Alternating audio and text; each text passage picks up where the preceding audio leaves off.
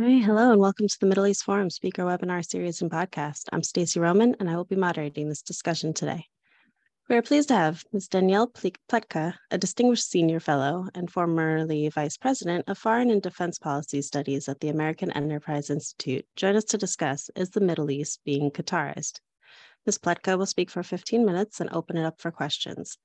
Should you wish to ask a question, please use the Q&A box located at the bottom of your screen to type your question. And with that, I'll turn the discussion over to Ms. Danielle Pletka.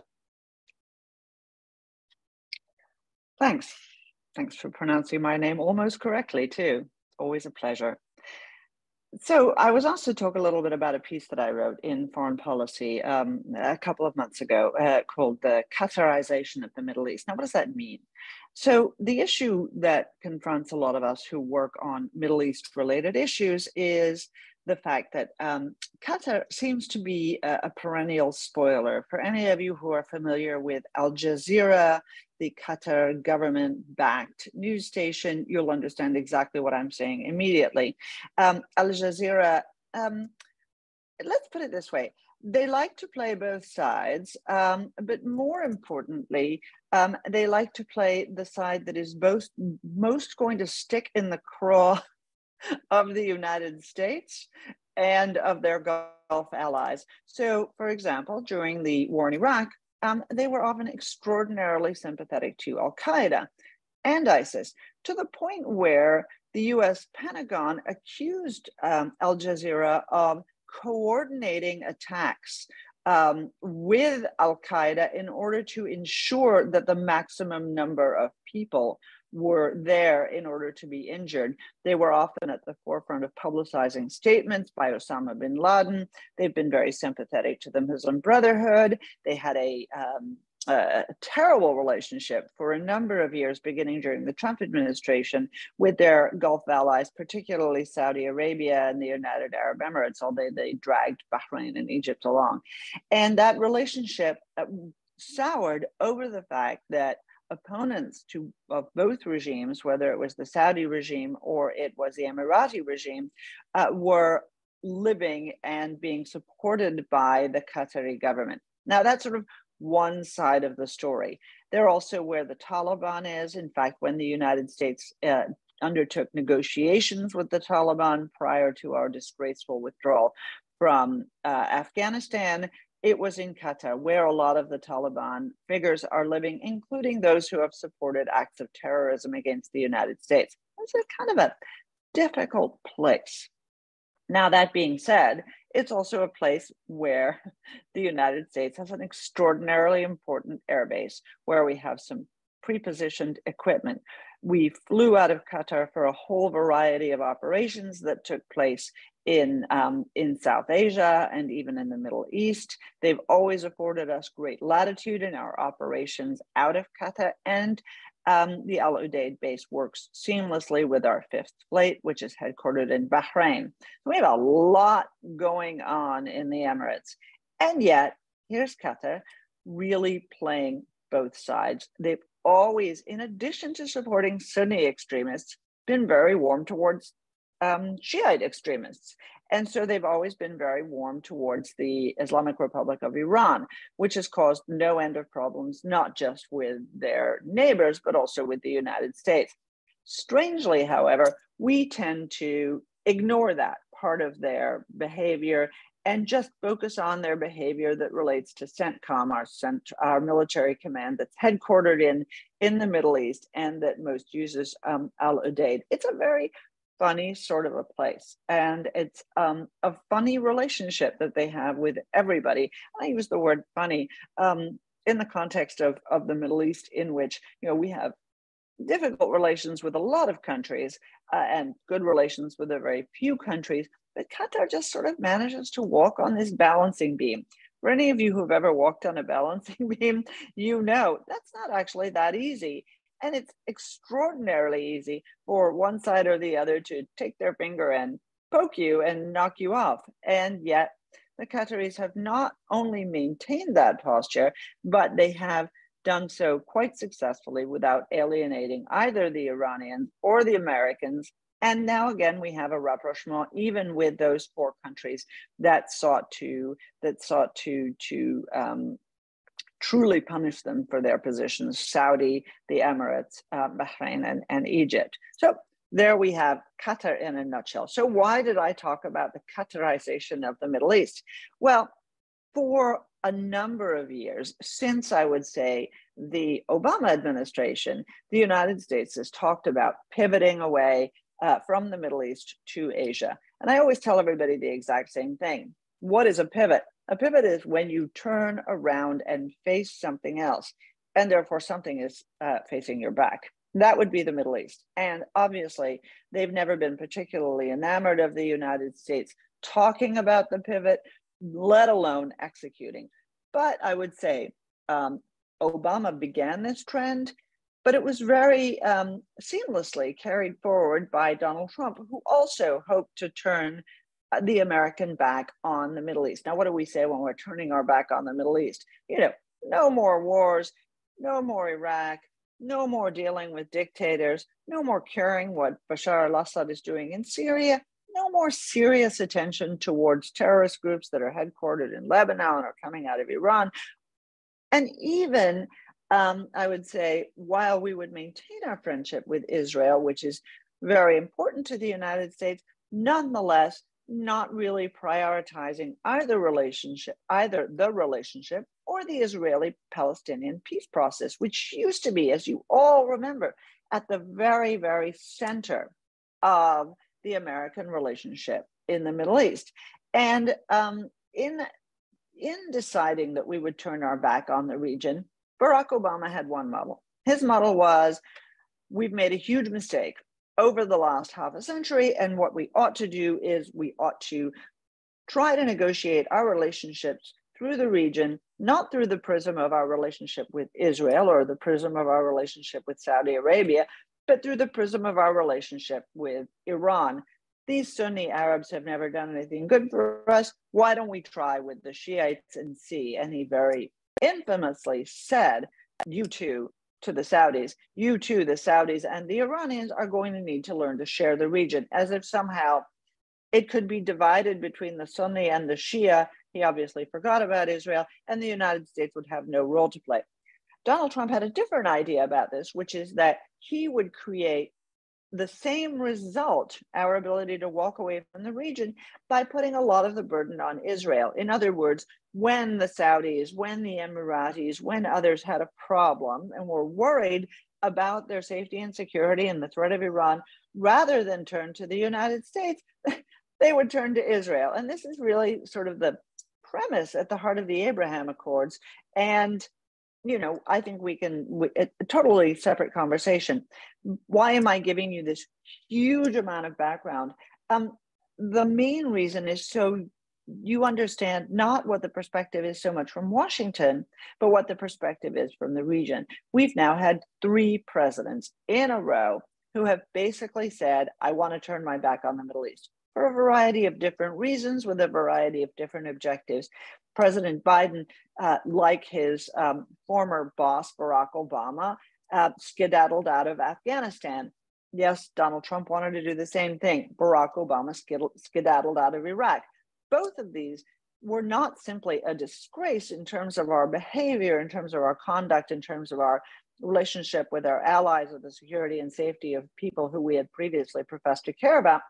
It was also a slap in the face to everybody who ever depended on the United States. Every country who thought to themselves, okay, when I'm in a rough spot, who am I going to turn to? I'm going to turn to Washington. When the Iranians are trying to send missiles and drones, when they're using terrorist proxies to attack us, I'm going to turn to the United States. And historically, the United States has been there. What they're starting to believe at this point is, no, the United States is not going to be there. In fact, the United States is never going to be there again. Now, I don't know whether that's true or not. I certainly hope not, because we have a lot at stake in the region, and not just energy supplies, but also values, terrorist organizations, and allies who depend on us. The way that they've signaled this most aggressively is obviously via the Saudis with their unwillingness to accommodate President Biden when he wanted lower oil prices. Okay, that's not unprecedented. I think that was an episode misplayed by both those in Riyadh and those in Washington.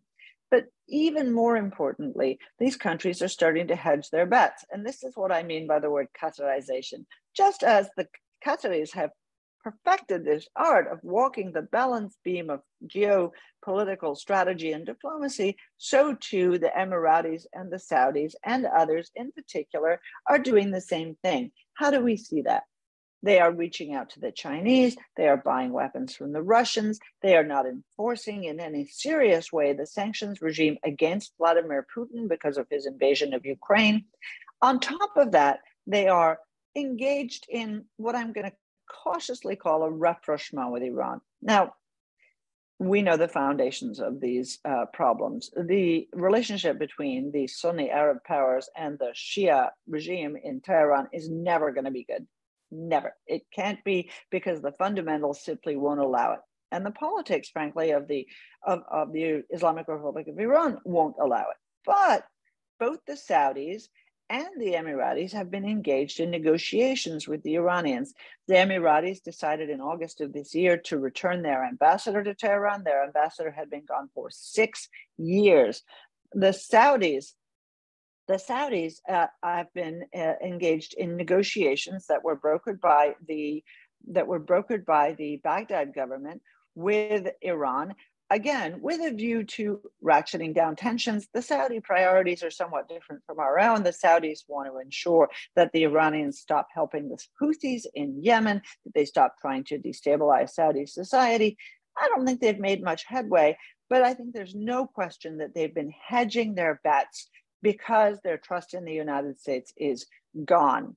And I think they are equally concerned in the Levant that the Israelis aren't necessarily going to be there to support them. Saudi Arabia, obviously not a member of the Abraham Accords, although there's lots of talk of it, but they are hedging their bets in Syria. They are hedging their bets everywhere. Now, I want to make a final point about this that contradicts everything I just said, and feel free to call me on it.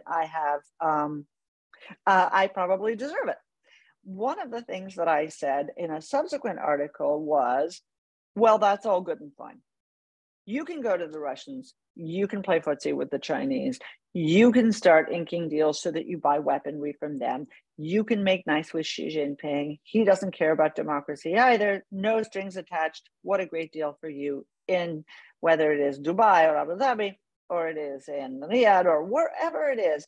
Oh, more power to you guys, if you think you can do that. But when push comes to shove, when you have a security challenge, I can assure you that even though you're playing this game right now with Moscow and with Beijing, the reality is when push comes to shove, you're still going to turn to us, because the Chinese aren't interested in coming in on one side or the other in the Middle Eastern conflicts. They're not interested in supporting Israel over the Palestinians. They're not interested in supporting Assad over his enemies. And they're certainly not interested in playing one side or the other in the conflict between Iran and everybody at this point. And that's the problem. Ditto for the Russians. While the Russians put themselves in Syria, at the same time, they've had a very warm relationship with the Iranians. And yet they also tried to establish a base in Egypt. They still have a very excessively, to the mind of many of us in Washington, warm relationship with Putin.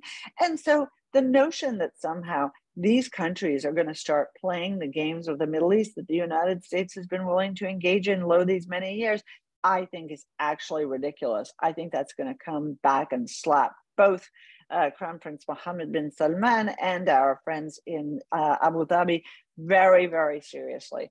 And that's something for them to think about. But in the meantime, they've been playing the game. They've been hedging their bets. They've been trying to suggest that they're not all reliant on the United States. They've been trying to suggest, indeed, that they're really not interested in taking the sides with the United States against other countries. How long will this last? Well, at least as long as the Biden administration, that's for sure. And I haven't talked a lot about Washington politics, but if you want to talk about that in the Q&A, don't hesitate to put it in the questions. Okay, I have blabbed successfully as threatened for 15 minutes, and I'm now going to look at the Q&A. And how would you like me to handle it? Would you like me just to go through the questions and paraphrase them, or what would you like me to do? I usually come on and ask questions. All right, go for it. But if you have any that you really want to answer, feel free to jump in there. I'm very happy to manage it however you choose.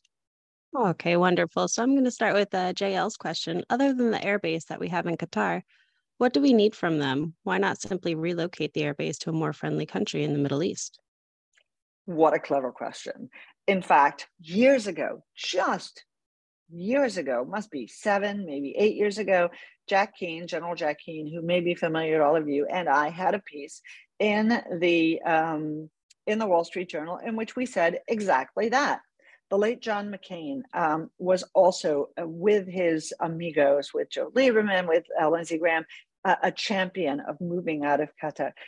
You know, look, what the secret, and JL, I don't know what your first name and your last name are, but JL, the secret here is not that we are in Qatar and that they believe that they have us by the short hairs, which they don't. The real point here is they pay for a lot of that. They pay for a lot of our basing there. They pay for a lot of prepositioning there. They give the money. And the Pentagon, which gets less and less money for operational things and more money, unfortunately, to spend on entitlements, nonetheless, really, really likes this. And there's a real strong relationship. It would be super hard to move out of Qatar. I think that we ought to. I mean, I think that they've given us enough messages that the right choice is to turn around and not just threaten them with legislation or threaten them with moving out, but actually begin the process of moving out. If we're really turning our back on the Middle East, let's put an airbase somewhere where we can trust our hosts just a little better than we do the Qataris. Next. Absolutely. So Peter asked, do you have any comments on the State Department's competence in the Gulf? Well, let me first say that it is hard to criticize the State Department in the Gulf, given that we don't have very many ambassadors in the Gulf. One of the raps on Donald Trump, which I thought was completely accurate, was his total indifference to the question of whether we had diplomatic representation in countries. It was like, who cares? You know, I'm running the country. I don't need those idiots off there. That's completely wrong. It's not just from the sort of the questions of grand strategy that we've been talking about today, the big issues, Iraq, Iran, Israel, Palestine, terrorism, oil, energy prices, climate, whatever it is. It's not just that. You need to manage a relationship day to day to day to day to day. And when we don't have an ambassador, we don't have a liaison with that government. We only have some flunky who they rightly assume is a lower level person who reflects the lack of prioritization of their country. We haven't got an ambassador in Saudi Arabia. We hadn't had an ambassador in Iraq. It's a disgrace that the administration has not nominated anybody for a whole variety of countries, including outside the Middle East. As I had breakfast with the Singaporean foreign minister just a couple of days ago, and he said they haven't had an ambassador there for 5 years. You know, Singapore isn't as somebody rather rudely said sitting next to me, it's not Burkina Faso. So I don't want to blame the State Department too much for the failures that are going on day to day. I do think that there is, I'm not a huge fan of how the State Department manages the relationship. I think we have a very good confirmed Assistant Secretary of State in charge of the Near East, who I like, Barbara Leaf, who may be familiar to you. She was at the Washington Institute for Near East Policy for a while after she resigned from the Foreign Service. She's a good soul. The problem is you can't be better than the president. You can't be better than the National Security Advisor. You can't be better than the Pentagon. And all three, if we can call the National Security Advisor and the White House two separate things, which they're not really, all three are terrible on these relationships, terrible on being reliable, terrible on understanding what it is the Iranians are doing to destabilize the region that really makes a lot of our erstwhile friends and partners nervous. So, I think there's lots of blame to go around, some with what Donald Trump loved to call the deep state, and some with the current White House that doesn't seem to prioritize actually having diplomatic missions anywhere. Next. Thank you. Larry Greenberg asked, if the U.S. wants to transfer its umbrella to Israel via the Abraham Alliance, how would this be accomplished? So that is a great question. I really do think that this was the conceit of the Trump administration. It's an interesting bit of the kind of nerd thinking that we do at the American Enterprise Institute, that the Middle East Forum engages in as well. And this is what is really behind a lot of the overtly stated strategies of various administrations. Now, for Obama, I'm not a fan of the JCPOA, the Iran deal, but I think Obama thought to himself, okay, all of you are bitching and moaning about the fact that Iran is so terrible, Iran is so destabilizing, Iran is building a bomb. Oh my God, they've got a bomb. They're 6 months away from a bomb. They're 4 months away from a bomb. It's really bad. I'm going to deal with it. I'm going to deal with the bomb. Now, again, I suspect most of us agree he didn't do a great job at that. But I'm going to deal with this bomb question. And then we're going to kind of put a line under Iran. We're going to put a line under the Middle East. And we're going to turn to other things that matter, right? I'm going to deal with your big problem, Iran. And then I'm going to deal with other stuff that matters more to the United States, like rising China, China's geostrategic threat to us. Fair enough. Again, I don't agree, but I think that was the conceit. I think that in many ways, the Trump administration wasn't dissimilar, right? What did they do and say? They were thinking to themselves, okay, what's the problem here? The problem is Iran. Okay, Iran is a danger. Iran is a threat. We're not going to make nice with Iran like Obama. What we're going to do is we're going to solve this problem whereby you all are so focused on fighting each other that you can't get together to fight Iran. Okay, so now let's get you together. Let's add Bahrain. Let's add the United Arab Emirates. Let's add Morocco. Let's add a whole series of other countries to the alliance with Israel. And then why don't you guys worry more about Iran? Why don't you guys take care of it? After all, this is your backyard, not ours, right? And I think a lot of that strategic thinking, what George Bush called strategery, was the idea still that we could kind of hand off, okay, guys, you worry about this. Maybe if you need us, let me know. But, we'll only think about it. We're not going to be there for you every time you have a sniffle. And I think that was the idea. Same in the Biden administration. So I think that's how they thought it would work. And to a certain extent, that is how it works. All those Arab states recognize that for Israel, this is an existential question. And therefore, if they coordinate with the Israelis, whether behind the scenes or overtly on Iran, then therefore they can also derive some of the protection that Israel demands for itself from Iran. So that's how I think it works. You all may say I'm overthinking this, and don't hesitate to email me afterwards and yell at me, dpletka@aei.org. Let's go on to another question. Thank you. Speaking of Iran, Dennis Karp asks, will Iranian drones limit the delusion of further negotiations for Iranian nuclear energy? Well, that's a great question. So I think that the Biden administration was eager, notwithstanding what's going on in Iran, even notwithstanding what happened with Mahsa Amini, the young woman who was murdered by Iranian security forces, the first of now many who have been murdered by Iranian security forces in the course of the demonstrations that are going on. I think that the Biden administration was still willing to go back to the nuclear talks. I think what helped put what I understand, for the moment at least, is a nail in the coffin of the talks that are going on in Vienna, is Iran's provision of drones. not just provision of, but also technical support for drones attacks by Russia against Ukraine. I will say this though, and I commend to you all the work that is being done by my colleague Frederick Kagan and our sister institution, the Institute for the Study of War. One of the most fascinating things about this is those drones stink. They're just lousy. Sure, they're hitting some targets, but the Russians have been so far reduced, A, that they're relying on North Korea for ammo and the Iranians for drones, but B, that the Ukrainians are really capable of shooting them down. But I think the Biden administration is really, really mad about that. Rightly so. Well, for once, they're saying something I agree with.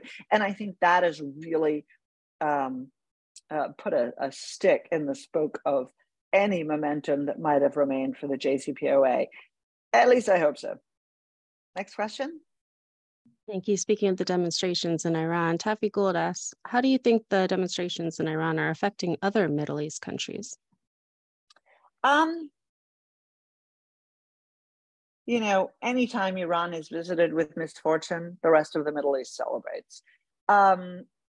It's interesting to me because this really does put Iran in a quandary. So we can dismiss with Israel and most of the Sunni Arab countries with the simple statement, you know, they see people demonstrating against the administration in Tehran, and their attitude is, you go, girl, demonstrate. You know, these people stink. I think where it's more interesting for us is to talk about what the impact will be in a place like Syria, okay? Because the Russians are withdrawing their forces from Syria in order to have them fight in Ukraine. They did such a great job in Syria, you know, why not bring them to that really winning battle against Ukraine? And that means that a lot of the burden for fighting against ISIS and for other groups, many of them supported by Qatar in Syria, really falls both to Hezbollah and to Iran. And that is going to be very interesting to see because I don't know if any of you caught the fact that the Israeli defense minister Benny Gantz was in Ankara on Wednesday. No Israeli defense minister has been in Ankara for a while, and there shouldn't be any doubt that one of the things they're talking about is what to do in Syria.